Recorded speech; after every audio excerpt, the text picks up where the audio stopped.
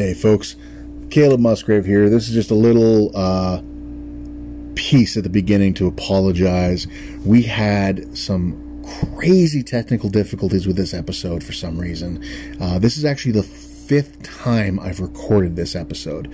The first three times we had it just wouldn't actually process and actually record and save properly. The fourth time, we thought it worked fine. Everything sounded great. We uploaded it, and it went up on Sunday, and I went to listen to it because that was the first time after we uploaded that I was actually going to be able to listen to it, because we upload these things on a schedule, so it's all kind of preset and pre-organized, so I don't actually once I hit the button, I don't think about that podcast again until it actually comes out, because we're done, and I'm already recording the next episode. So, this episode was supposed to air on Sunday. It's airing tonight, or early this morning, Thursday morning. It was supposed to air Sunday. It took all this time, all this time to get it repaired, and we realized we just couldn't save that content, that video, that recording. So I just spent the last, hour and a half getting this all put together to re-record, make sure it's all done. And so it's currently 1:40 in the morning, or 20 to 2 in the morning on Thursday morning. I apologize for how late the podcast episode is. Please forgive me. We will be back to our regular schedule this coming Sunday with the next episode of the Canadian Bushcraft Podcast, which is about Monoman or wild rice. So stay tuned and enjoy. Here is the boys episode. To know the landscape is to open up a door, to feel deeper connected than you've ever felt before. We know that you will love this podcast, so shut your mouth and listen to Canadian Bushcraft.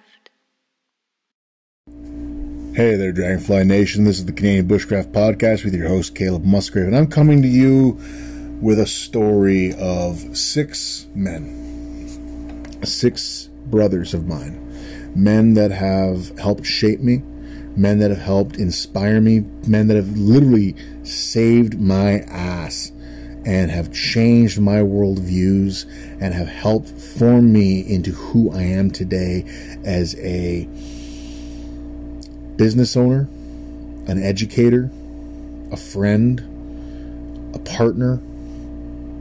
These men inspire me on a daily basis to this day and will always inspire me.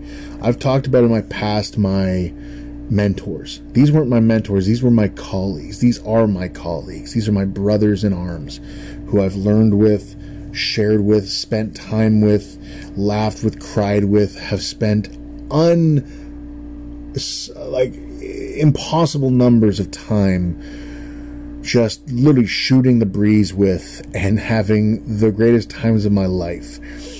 These 6 men are John Campbell, Rob Mania, Mikhail Makurieff, Joe Flowers, the great and terrible Norseman, Dave Williams, and Nick Dillingham.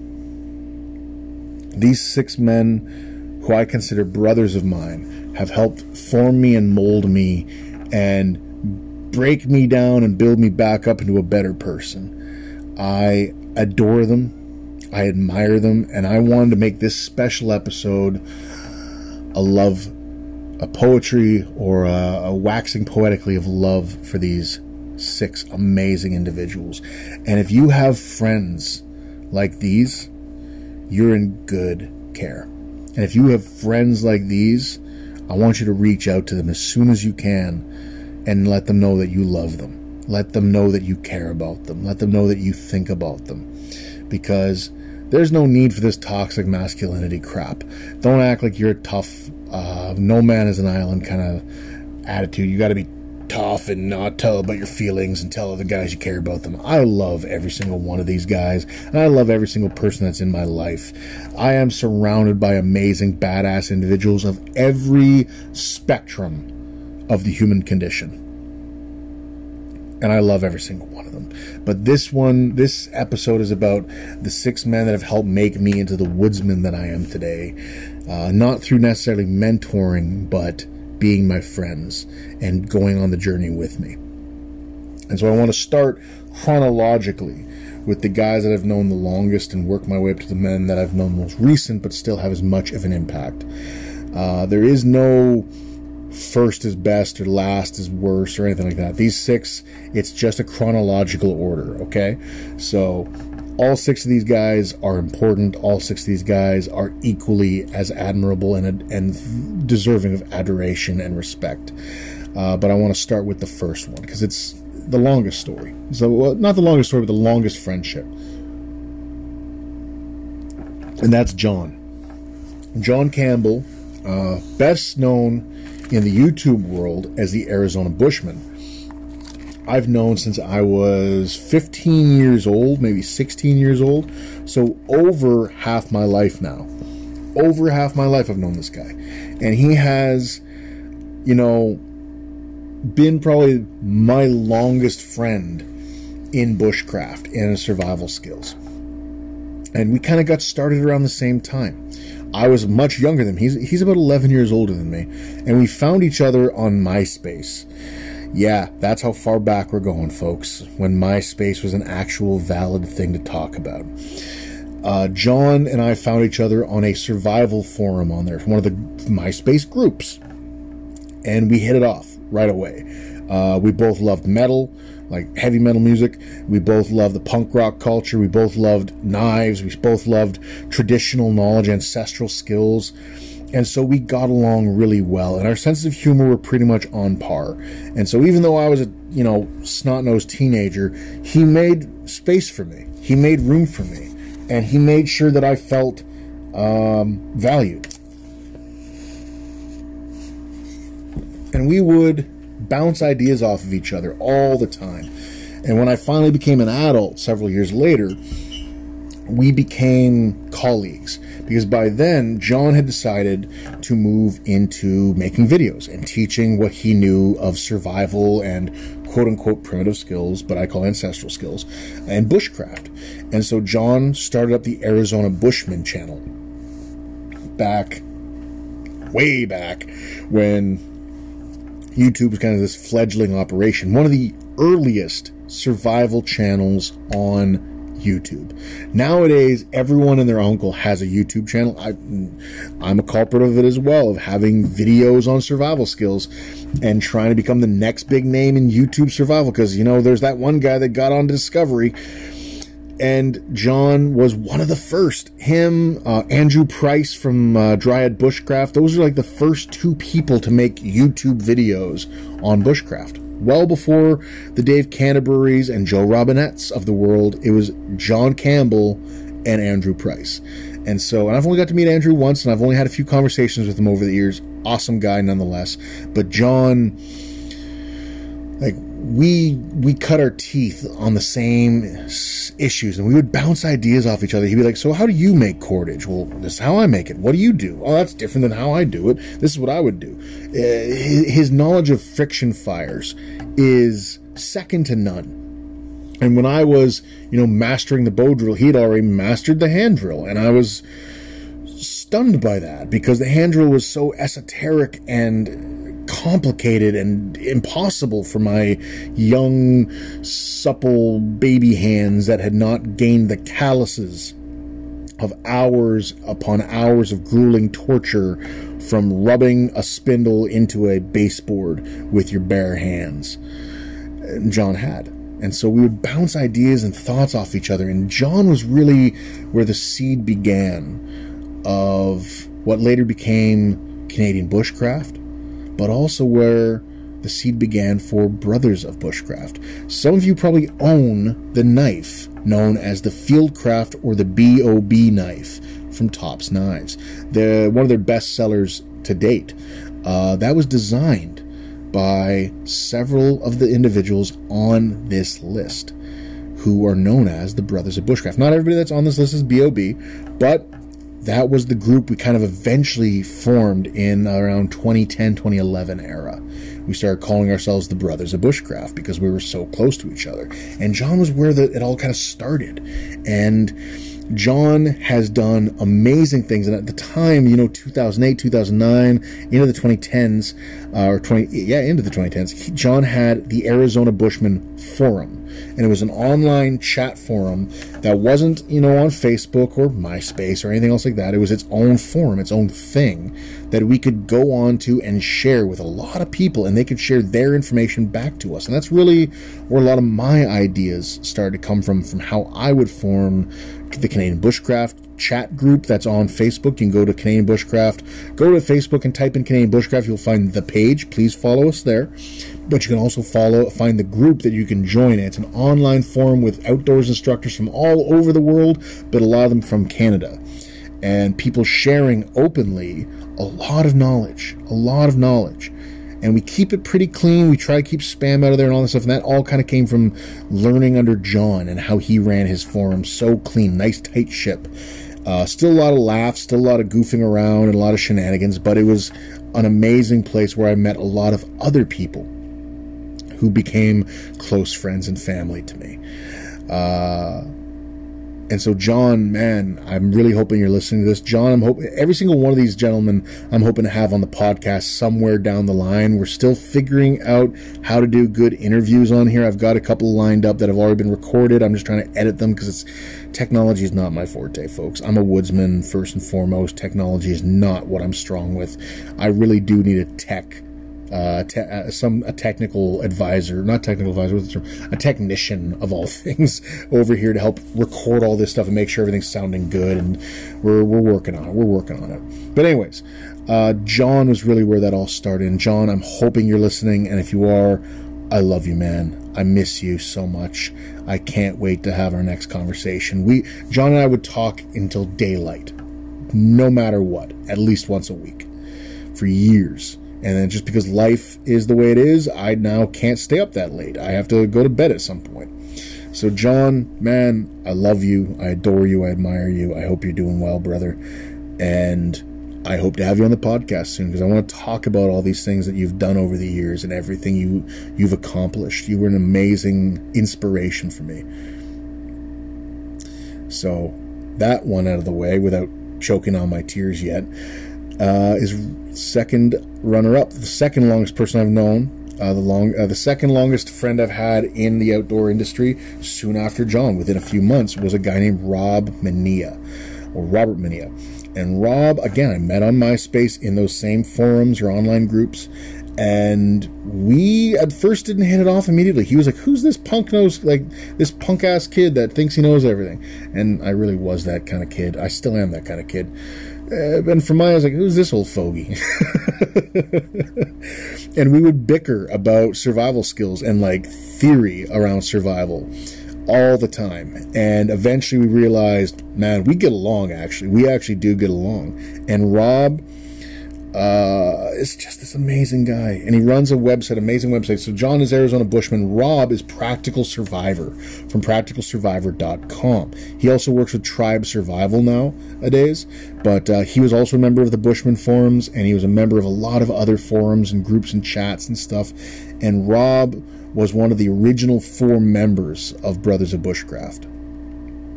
And he was just, and still is, a huge part of my life. His kids are my nephew and niece. I don't care what anybody tells me on, genetics and such. That Puerto Rican man has the children who are my nephew and niece, and I have no Puerto Rican blood in me. Because he is blood to me, through my heart and soul. His children are incredible, by the way. They're such badasses in their own right. But that's because they're raised by a badass father. Rob has traveled all over North America and parts of South America. And he's been learning survival skills from everyone and anyone that would show him and share with him. And back in 2011, I was dating a girl in Texas, oddly enough. And Rob lived over in North Carolina. And he said, well, when are you planning on getting back to work when you're done your vacation down in Texas? I was like, well, I honestly don't know if I'll be going back to work for another month or so. And he was like, well, what if I come back with you to Canada and we go camping and you teach me winter survival skills? I was like, yeah, and we made a road trip of it. Instead of flying back to Canada, I flew to North Carolina, met him in Raleigh. We went back to his place, I got to meet his parents, got to meet his kids, or his kid at the time, and she was such a sweet little baby, so cute. And anyways, Rob and I spent like a day or two there getting our stuff together, helping, make sure his vehicle was going to be safe to come into Canada with, making sure there was no firearms in the vehicle or anything like that, so that we wouldn't have him getting in any trouble by accident for getting, a magazine clip for an AR-15 or something. And anyways, we cleared out the car, packed all of his stuff up, threw my luggage in, and we drove all the way from North Carolina to Buffalo, New York, checked out the falls because he had never seen Niagara Falls before. Very romantic time. Very romantic time. Most of this all is, I would say, platonic love, but it's still a romance. All these stories are romantic to me. And I don't want to say bromantic. I don't want to get into that crap. Romantic is romantic. It's a beautiful story, and it warms my heart when I think about all these guys, Anyways, Rob came up to Ontario with me, and we spent 2 weeks suffering in the woods, teaching him everything I could. We'd come home once in a while back to my place here in Hiawatha and just kind of go over things and experience things, and just had a grand old time. And then back in 2015, he came back with 2 other individuals on this list, and we did another 2 weeks of torture in the woods. And they lived in a smoky-ass teepee back in my camp, trying to survive. And he was a founding member of Brothers of Bushcraft along with John Campbell. And Rob, to this day, whenever we do finally get calls, because again, we're busy now, he's running his life and raising his kids, and I'm trying to make my life make sense and running all this chaotic stuff like podcasts and live videos and trying to record real videos and teaching online. It's hard to get a hold of each other these days, but when we do, man, it's like no time was lost. Every time. And Rob, brother, I love you so much, and I miss you, and I hope you're doing well, and I hope you're enjoying your life with those great kids of yours and that great experience that you always get to have, doing everything that's so cool. Rob is like all these guys are pretty cool, but Rob's like my cool big brother. Like, that's how I've always looked at Rob since I was a teenager. He's like my cool big brother. And so I adore that man. I adore you, bastard. I love you to death. Anyways, I don't want to get too much. I'm, again, going to start getting choked up if I keep talking about Rob. The third individual I met through John's forum, the Bushman forum.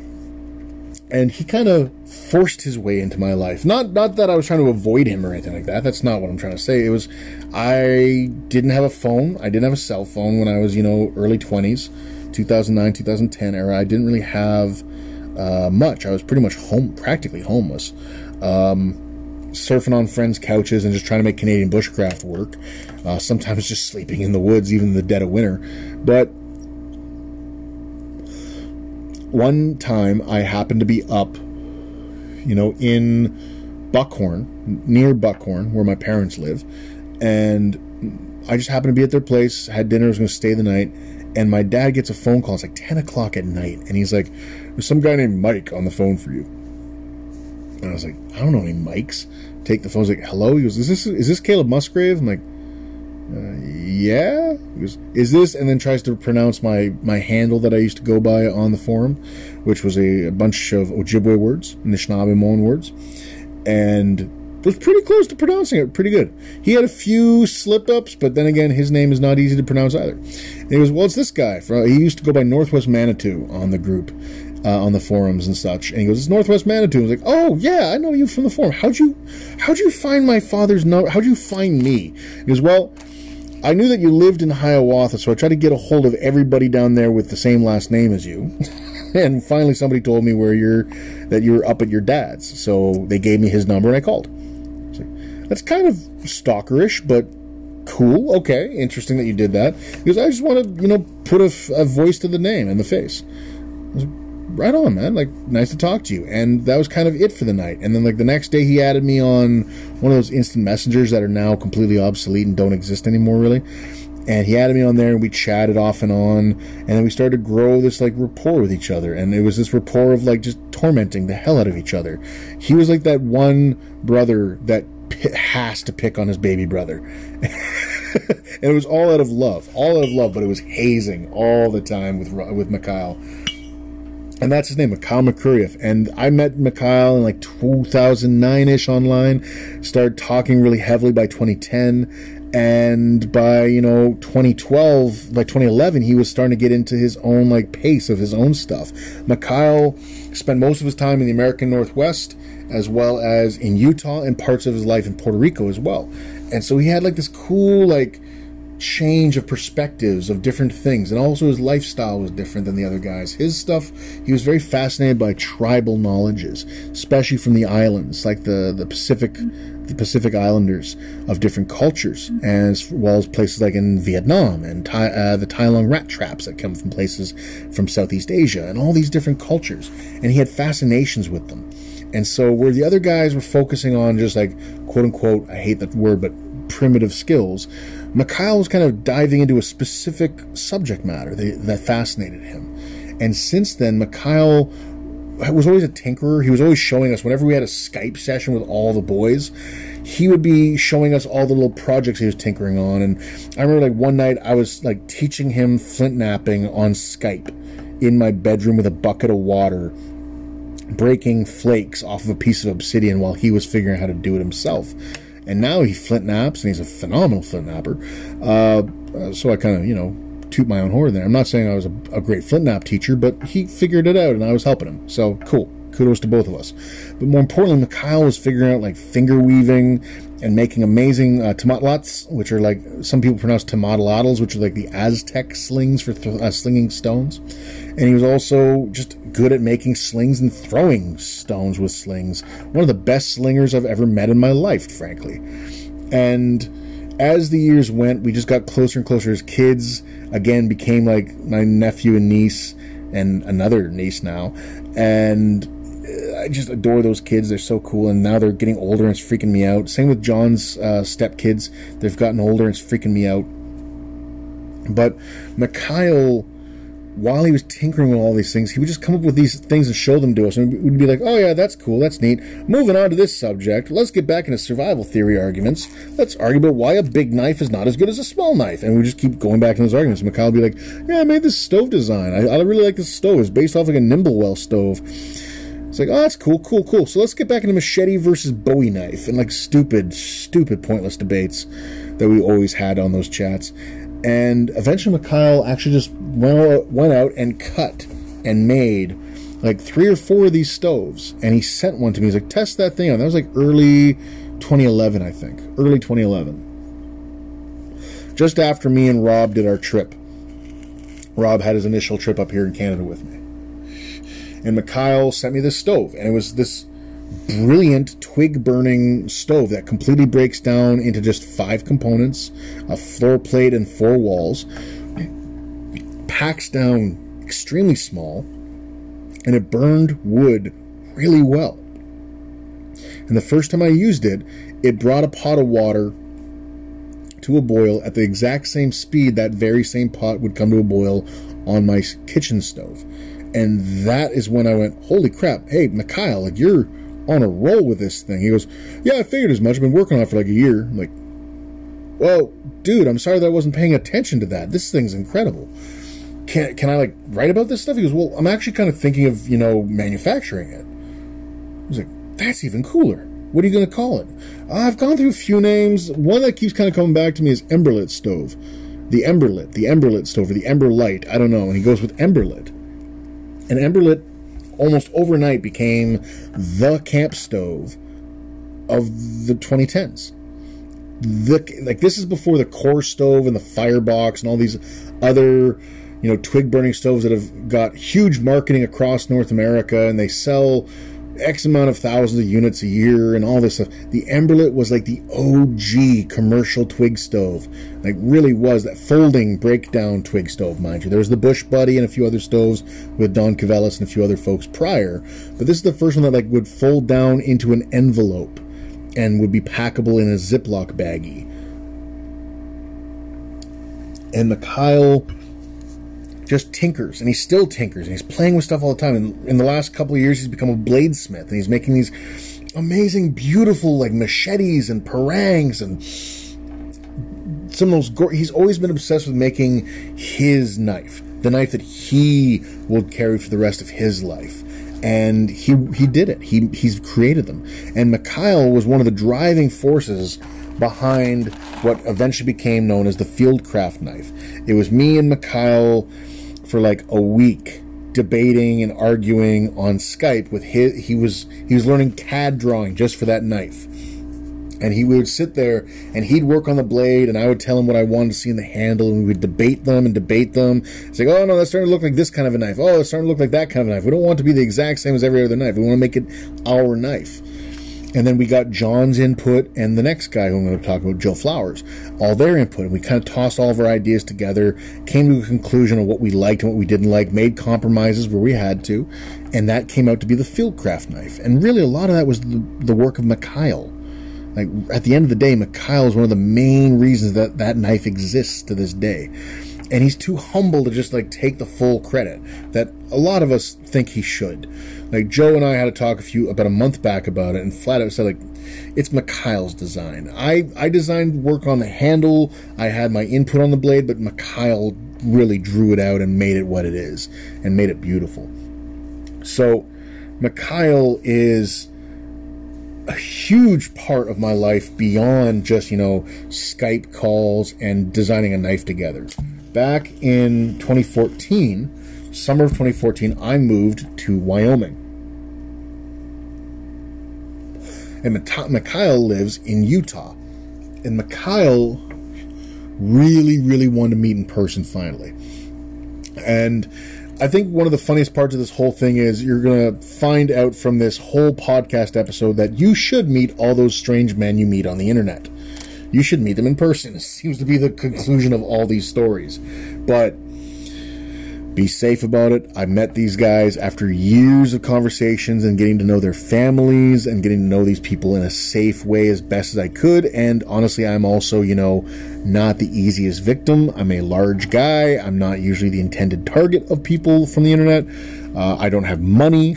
So I felt pretty safe meeting a lot of these guys. And so I was surprised one day when we went to Utah for the job. We were going to stay in Utah for a night, load up in a place called Moab, and then move over into Colorado for a month of hell, frankly. It was a terrible experience. I still have not forgiven the state of Colorado for what I went through there, and I don't know if I ever will. But while we're in Moab, we go to a store called Gearheads. And Gearheads, if you've ever been to Moab, Utah, you've gone to Gearheads then. It's an amazing outdoor store, camping, mostly, revolving around mountain biking and rock climbing, because that's kind of the culture that is in Moab, Utah, is power sports, mountain biking, and rock climbing. And some rafting and canoeing and kayaking too, but mostly rock climbing. So we're checking out that store, and I turn around, and there's this hulk of a man smiling at me from below a Tilly hat. And I look at him like, is that Mikhail? And my boss, who was also a friend of ours, mutual friend, was grinning from ear to ear, goes, yeah, he wanted to surprise you. He drove the 4 hours to get here to meet you in person. And we hung out for like a whole day, and he was just the coolest person on the planet, showing us how well he could sling, demonstrating a hand drill fire, just being all out awesome and hilarious and so cool. It was the greatest way to meet someone that way. It was the greatest time of my life. And then near the end of my career in the States, I had some trouble. I was between paychecks at the job, and I had to go home. My original plan was actually to drive back with Mikhail. We were going to come back here, and we were going to go to a big outdoors gathering that happens here in Ontario called Harvest Gathering, and then we were going to go camping in the late summer, early fall of Ontario, when there's no mosquitoes and there's all the big open lakes and all the canoeing you could do and all that stuff. But sadly, Mikhail's schedule couldn't fit it. So my number one plan to get back fell apart. And it wasn't his fault. He had to work. He has kids to feed and bills to pay and a life to live. I don't blame him for that whatsoever. That's not his fault whatsoever. It was my bad scheduling and putting my eggs in one basket. That's not a good thing to do. And I didn't save up the money for the travel home. Because while I was in the States, I had accumulated a life's worth of supplies and gear and tools and memories that I just couldn't part with anymore. And I started organizing my way home. I can't really afford to fly home. I already flew home once earlier in the year, or in the summer, and it was restrictive. And when I started doing the math of all my stuff to go home, I couldn't do it. I would be leaving 90% of my actual camping gear in the States. And I just couldn't figure out how to do that without losing a life's worth of stuff that meant a lot to me, as well as the things that I'd accumulated while I was there. So I started organizing a train home. Well, the next train would be going up into like Billings, Montana, and then from there all the way up into Alberta. And then it would be another like 4 or 5 days before that train would go towards Toronto. And then I'd have to get from Toronto to Peterborough, the closest city to where I live now. And I started calling, I was like, so I have all this luggage. Where am I going to be able to store it? How much is it going to be? And they're like, well, you don't have any, like, you're saying you're camping out there. I'm like, well, yeah, like, you can't have knives or axes or saws or anything. I'm like, well, that's, like, my kit. I have my tools. I'm like, yeah, those can't come on the train. Oh, what do you mean they can't come on the train? Well, yeah, they're restricted. You can't have them. I was like, but they're in a locked case. They're going to be in, like, storage. Doesn't matter. Someone breaks into that storage storage cart and breaks open that lock, they can get an axe and start axe murdering on the train. I'm like, okay, fair. If I have my pistol on me, would you stop me? Nope, that's your Second Amendment rights. You have the right to have that handgun. I'm like, okay, whatever. Not going to argue that. Gave me a perspective. Okay, bus. It was going to be 2 weeks to get home because I'd be dropped in Helena, Montana, then brought over to Billings, and then go up to Edmonton and wait 5 days for another bus to take me the rest of the way to Toronto, and it'd be like this 2-week experience, and I have to be paying hotel rooms and food for those 2 weeks. It's like, I can't afford that either. Like, all my plans have fallen apart. How am I going to get home? And I'm getting ready to, like, basically call my dad and beg for a loan. And I was panicking, and Mikhail found out. Mikhail was like, where are you? Currently Hewlett, Wyoming. Can you get to Casper? Talk to some of my coworkers. Yeah, they can drop me off there sometime in the next couple of days. Why? Arrange for tomorrow. I'll come up. I'll get you.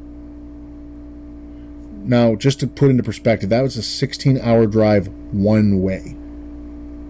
Mikhail arrives at 3 in the afternoon the next day, meets us in a mall parking lot, load up our gear, grab some food in the store in the mall, get in to his Jeep, loaded for bear with all my equipment, and drive back to Salt Lake City. And I'm not quite sure what the plan is, but when we get there, he's already basically covered my plane ticket for my gear. I just have to cover my plane ticket myself, all my stuff. And he's like, don't worry, let's plan for me to come up and visit you, and I'll bring the rest of your stuff. And he did that very winter. He came up with Romania and Norseman, who's another guy on the list, and brought the rest of my equipment with him, and like covered all these expenses that like all this, like, and he made it so it was inexpensive for me because I didn't have to be home for a week. But this is my last chance to get out, kind of thing, if I was going to take a train or a bus or anything. Whereas with Mikhail, already in Salt Lake City area, with the plane ticket paid for, we had a week, so it was cheaper plane ticket, because it wasn't like right there on the spot. You know how it works with plane tickets. And so we just played in the woods for the next week. He showed me the shop where he did all of his knives, made all the stoves, introduced me to his family, had me sleeping on his couch in my boxers with, I completely kept forgetting to ask politely for a blanket, so I just kept using a bear skin I had and scaring the crap out of his kids every morning with this large hulking man draped in a bear skin. I was wearing clothes, but I was draped in a bear skin. It was weird looking. And he just introduced me to so many things. Hand fishing for trout, making hand drill fires right after a rainstorm in the desert, the high desert areas around Utah. Checking out the Wasatch Mountains where Jeremiah Johnson was filmed. And then he just sent me on my way home. And I got home and was able to handle my life because he took care of me like that. And he didn't have to. He had no obligation to do that for me. He just did it because he cared. And there's nothing, even if I paid him back for every penny that he put towards like gas and mileage and everything, I still would be touching a tip of the iceberg of what I'm indebted to with him. And not indebted morally or ethically or anything like that. He means so much because he's done so much for me. And I love him to death, and I will fight for him every time someone tries to rip him off or do anything, backhanded or cloak and dagger about business and stuff. I'm like, no, not happening to Mikhail. Mikhail's too important. I love Mikhail. Dude, I know you're listening because you're always, creeping in on my stuff and watching what I'm doing and observing me like the big brother you are. So I know that you're listening. So with that, Mikhail, you mean the world to me. And I love you from the bottom of my twisted black heart. I love you so much. Getting choked up. Said I wouldn't do that. Let's get to a fun subject instead of like getting me all emotional. Still gonna be emotional because I love all these guys, but Joe Flowers is to bushcraft what Pee Wee Herman is to television. I just wanted to say that publicly. It's one of the funniest lines I've ever heard in my life, and I just had to say it. Joe Flowers is this amazing powerhouse of energy and raw energy when it comes down to teaching and being excited about stuff and working with youth and teaching bush skills and survival skills and all these amazing things. And I first came across Joe not through the forums, not through Facebook or MySpace or any of that stuff. Lord, no. I found him through working with Tops Knives. I had at that point been I was a knife tester for Tops Knives and reviewing their gear since late 2009, early 2010. And during that time, they sent me a knife called the Shango knife, named after Papa Shango, who's a god of the Caribbean, but also from Vadun culture and African culture, West African culture. And the knife was very clever. It was a neck knife that had all these little things that made it simple, elegant, and work really well. And I loved it. And I sought him out online. I was like, designed by Joe Flowers, started Googling the name, found him on Facebook, and messaged him. I was like, Joe, hey, I know you don't know me from anybody, but I've been testing your knife for Tops Knives the last few weeks. I'm in love with it. Whatever you did here is brilliant. You must have a lot of knowledge. And he was like, oh, thanks, dude. Appreciate that. Very polite. Couple of, months into our budding friendship, we decided to have a Skype call like I did with Mikhail and Rob and John and everybody else. And Joe was pure caffeinated chaos and was bouncing off the walls and running around chatting, making these hilarious jokes and all these crazy stories and amazing knowledge. And I just was like, this guy is insane. And to this day, he's one of the wildest guys I know, while at the same time being one of the most responsible guys I know and one of the most knowledgeable guys I know. And Joe is like, the joke I always make with people is Joe is the only gringo I'll listen to when it comes down to machete knowledge. Joe spent a lot of time in the Caribbean and in South America learning about machetes and learning about jungle survival and jungle craft. And that's not all of his background. He's also teaches traditional camping and ancestral skills and survival skills in North America. And around the time that we met online, it was around the time that Mikhail, Rob, and John and I had started to form this group that we were calling the Brothers of Bushcraft. And Joe was immediately on the list of people we'd like to bring into the fold. And Joe, man, dude, you are so skilled on so many layers and so many levels, and I just don't know where to start with talking about you. Joe, by the time I met him, had already started working with Condor, a subsection or a child company, or whatever the term is. The official term Joe will correct me on later, I'm sure, of Imacasa, which makes machetes and shovels and all those tools for El Salvador. And Joe had started to design machetes and knives for them and started to really help spearhead Condor into the bushcraft and survival realm. From the woodlore knife, or the bushlore knife design that he developed, to the parangs that he put out, the kukris that he put out, all these designs that he put out, literally hundreds of designs over his lifetime, and the guy's only 4 or 5 years older than me. And I have 2. One that he helped design, the Fieldcraft knife.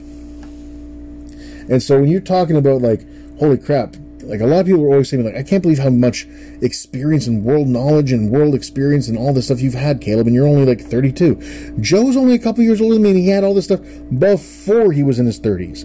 Like, Joe is inspiring to me all the time. And a few years back, quite a few years back now, Joe began Bushcraft Global, this amazing powerhouse of bushcraft tourism. And he would bring people down to Colombia, Brazil area, the Triple Frontier of Tres Fronteras. I don't speak Spanish. I don't pronounce it well either. My apologies. Of like where Peru, Brazil, and Colombia all kind of combine around the city of Leticia, which is sadly currently going through a lot of chaos with what we're all dealing with right now. But Joe started that with a good friend of his down there, and they have begun this amazing company and this business where they bring people from all over the world to learn jungle skills from the Yacuna, the Matis, and other indigenous people of Colombia through Tanamboka Nature Preserve, which is Goran's company, and Bushcraft Global, which is co-owned or co-run by Joe and Goran. And I got my chance last summer to cut my teeth on a tropical jungle for the first time in my life. I've been in the subtropics of like Florida, basically the Everglades, and that was the most I'd ever done. I was like, you know what, I don't ever want to go to the tropics. It's hot, it's balmy, it's muggy, and there's a bunch of things that want to kill you. And the closer you get to the equator, the deadlier things seem to be. And Joe talked me through it. Didn't talk me into it, he talked me through it. And I was like, okay, follow your guide. Don't let them get ahead of you. Stay near them. Make sure they're trustworthy guides. And then he finally went, you know what? You could just go with my company. And he organized a trip for me and a friend of mine to go down last summer. And they pampered us. It was one of the best experiences of my life. I'm still dreaming of going back. I'm the guy that is terrified of the jungle. I'm the guy that's terrified of the idea of going to the jungle. And I cannot stop thinking about going back, because Joe took such good care of me. And I didn't get to meet Joe Flowers in person until last summer. I've known Joe since 2010. It was 2019 that we got to finally meet. That's saying something. That's saying a lot, that it took too damn long, Joe, and it's taking too damn long to see you again. I miss you, brother. I love you lots. I love you loads. You are one of the most entertaining and most educative people I've ever met in my life.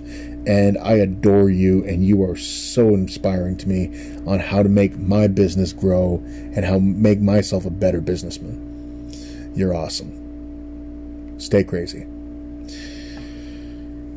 And then around the time that Joe and Brothers of Bushcraft was starting to, like, really kick off, 2012, 2013 era, a new guy kind of came into the fold through John Campbell. He goes, hey guys, there's another guy out there that I really think we should start talking with, and I think he's really cool to meet. And at the time, he went by the nickname Norseman, and that's retired gunnery sergeant David Williams of the U.S. Marine Corps, Marine sniper, one of very few Americans to be qualified as a NATO SEER instructor.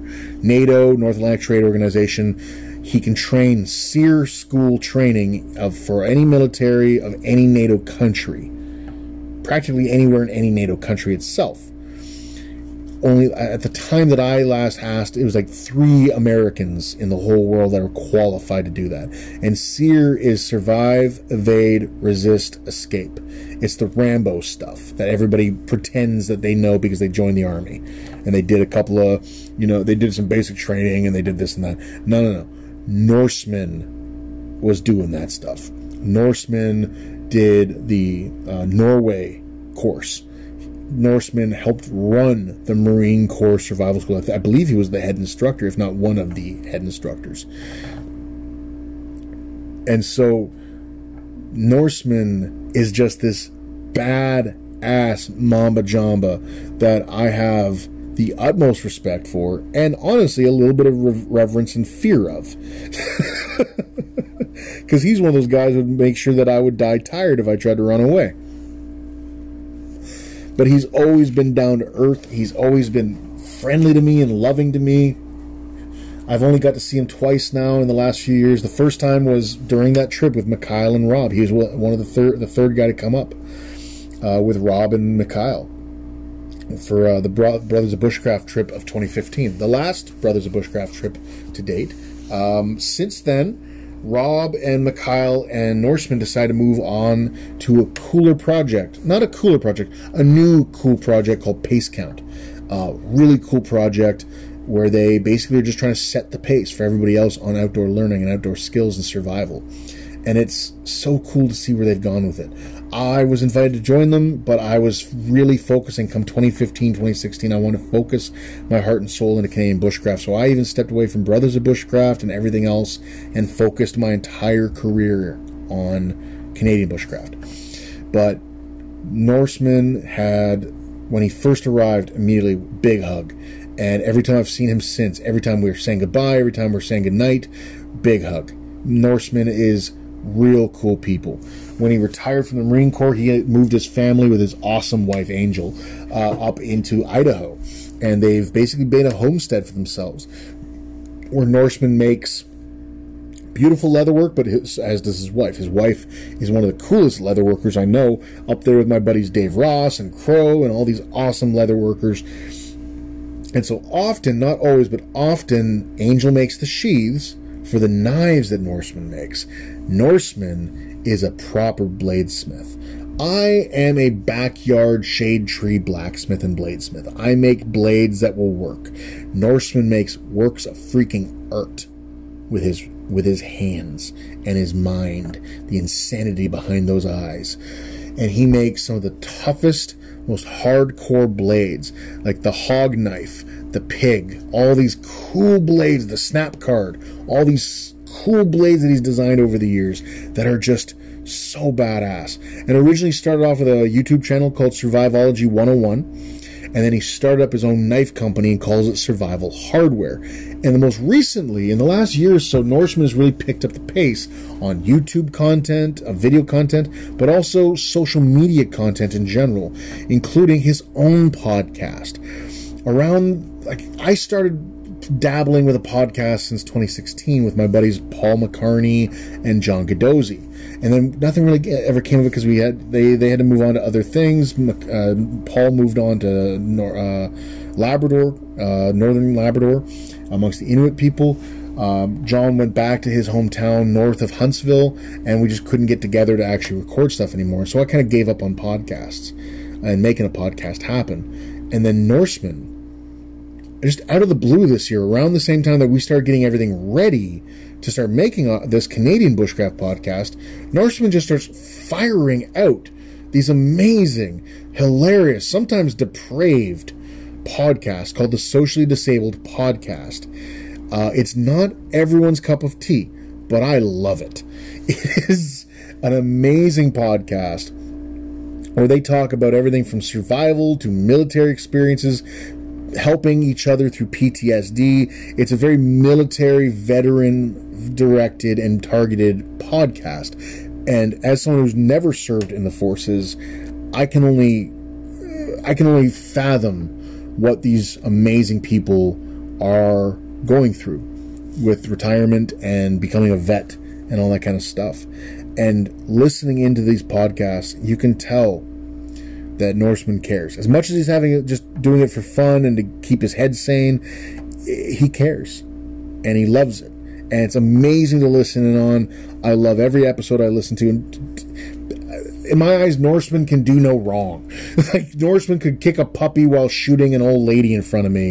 And I'd be like, that puppy and that old lady must have been doing some evil, horrendous things. Like, I would have to question Norseman, but I would never, ever, ever think badly of him. Norseman is a badass on every level and every playing field. I adore him. From tracking and hunting to firearms to survival skills, this guy's got it all going. And he's also just a badass, cool, fun guy. I adore you, dude. I really hope you're tuning in. You're one of those guys in the family of my family of the boys who I'm always like, man, I hope he likes me. I really hope he likes me. I really hope I'm not making him annoyed or making him hate me. So I hope you're tuning in. I hope you're enjoying these podcasts, brother. And if you are listening, man, you do not understand how much respect I have for you and how much admiration I have for you. You are at a level that I could only wish to attain with where you're at in your life and in your career and in what you want to be. It is incredible, and I have nothing but respect for you for that. Love you, dude. I love you. And that brings us to my final guy on the list, the guy that I only met back in 2014 era, around the time that we started doing these big trips with Norseman, Mikhail, and Rob and all that stuff. And that's Nick Dillingham. Nick I met in like late 2013, early 2014, just before I left for Wyoming. And Nick was a basket maker, and he was one of the few people on social media talking about mokatagans, or crooked knives, without doing just the flat out like, oh yeah, it's just a bent blade you stick into a handle with a funny handle shape that you can put a thumb on. Nick was diving deep into the actual culture, the material culture around the mokatagan, what he likes to call mokataganism. It's a way of thinking about your tools and a way of thinking about what you're creating, and it's an art form that he's really perfected over the years. He makes beautiful, some of the most gorgeous black ash baskets I've ever seen in my life, which are traditional Bodwadami or Potawatomi Nishnabek style baskets. And he also makes some other cultures baskets, including these really cool corn baskets that are done specifically to carry one cob of corn for a married couple as a gift at the wedding ceremonies of the Haudenosaunee folks. But he also makes baskets that are for like corn washing and processing of mandamin, or traditional corn, into making hominy, which is a lied corn, a hominy corn that can be easily digested. He makes these beautiful carvings, some of the best wood carvings I have seen. Masks, bowls, cups, spoons, ladles, and even a dugout canoe. This guy is what Norseman is to survivalism from a military standpoint, and Mikhail is to tinkering and developing new camping gear, and what Joe Flowers is to knife design, and what Rob Mania is on practical, genuine survival skills and learning from every walk of life, and John is when it comes down to survival from the desert perspective to thriving in the desert, not just surviving, and learning every aspect of desert life. That's what Nick is to the fiber arts, whether it's carving or weaving. Nick is the maestro behind a lot of things. And when we first started talking, we didn't get along. But over a few months, we realized we got more in common than we have apart. And very soon, we started looking at each other as family.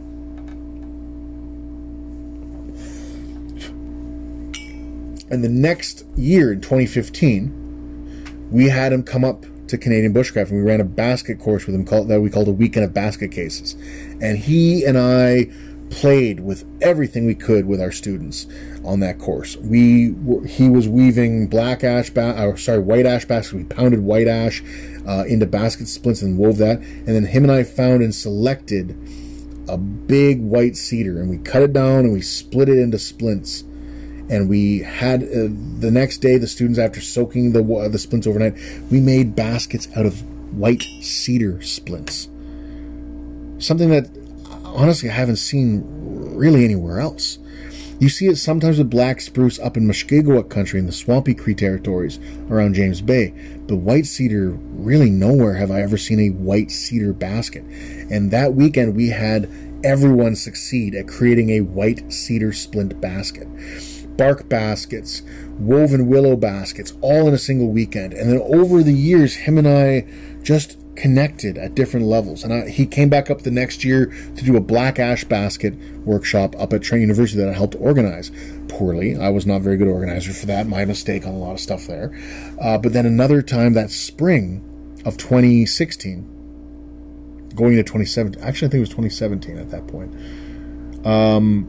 we did a Mokatagan workshop and ran the making in a single day, the shaping and making of mokatagans, or crooked knives, blades and handles combined.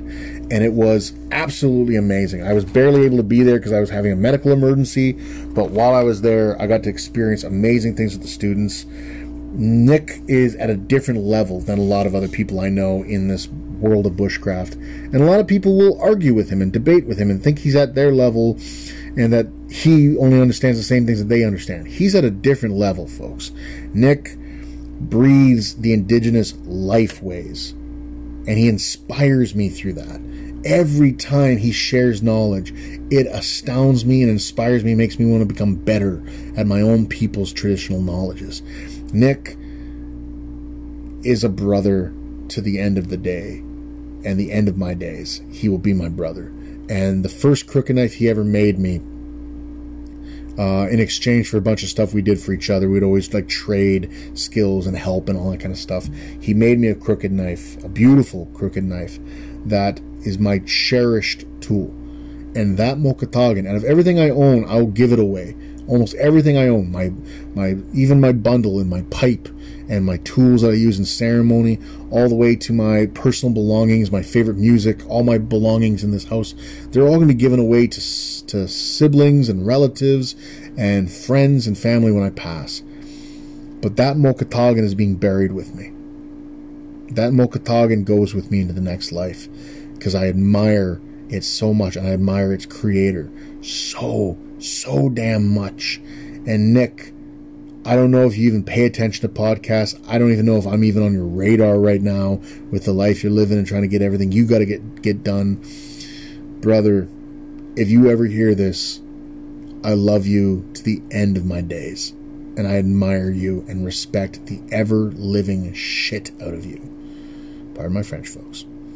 Please never change. You're an amazing individual, and I admire and love you.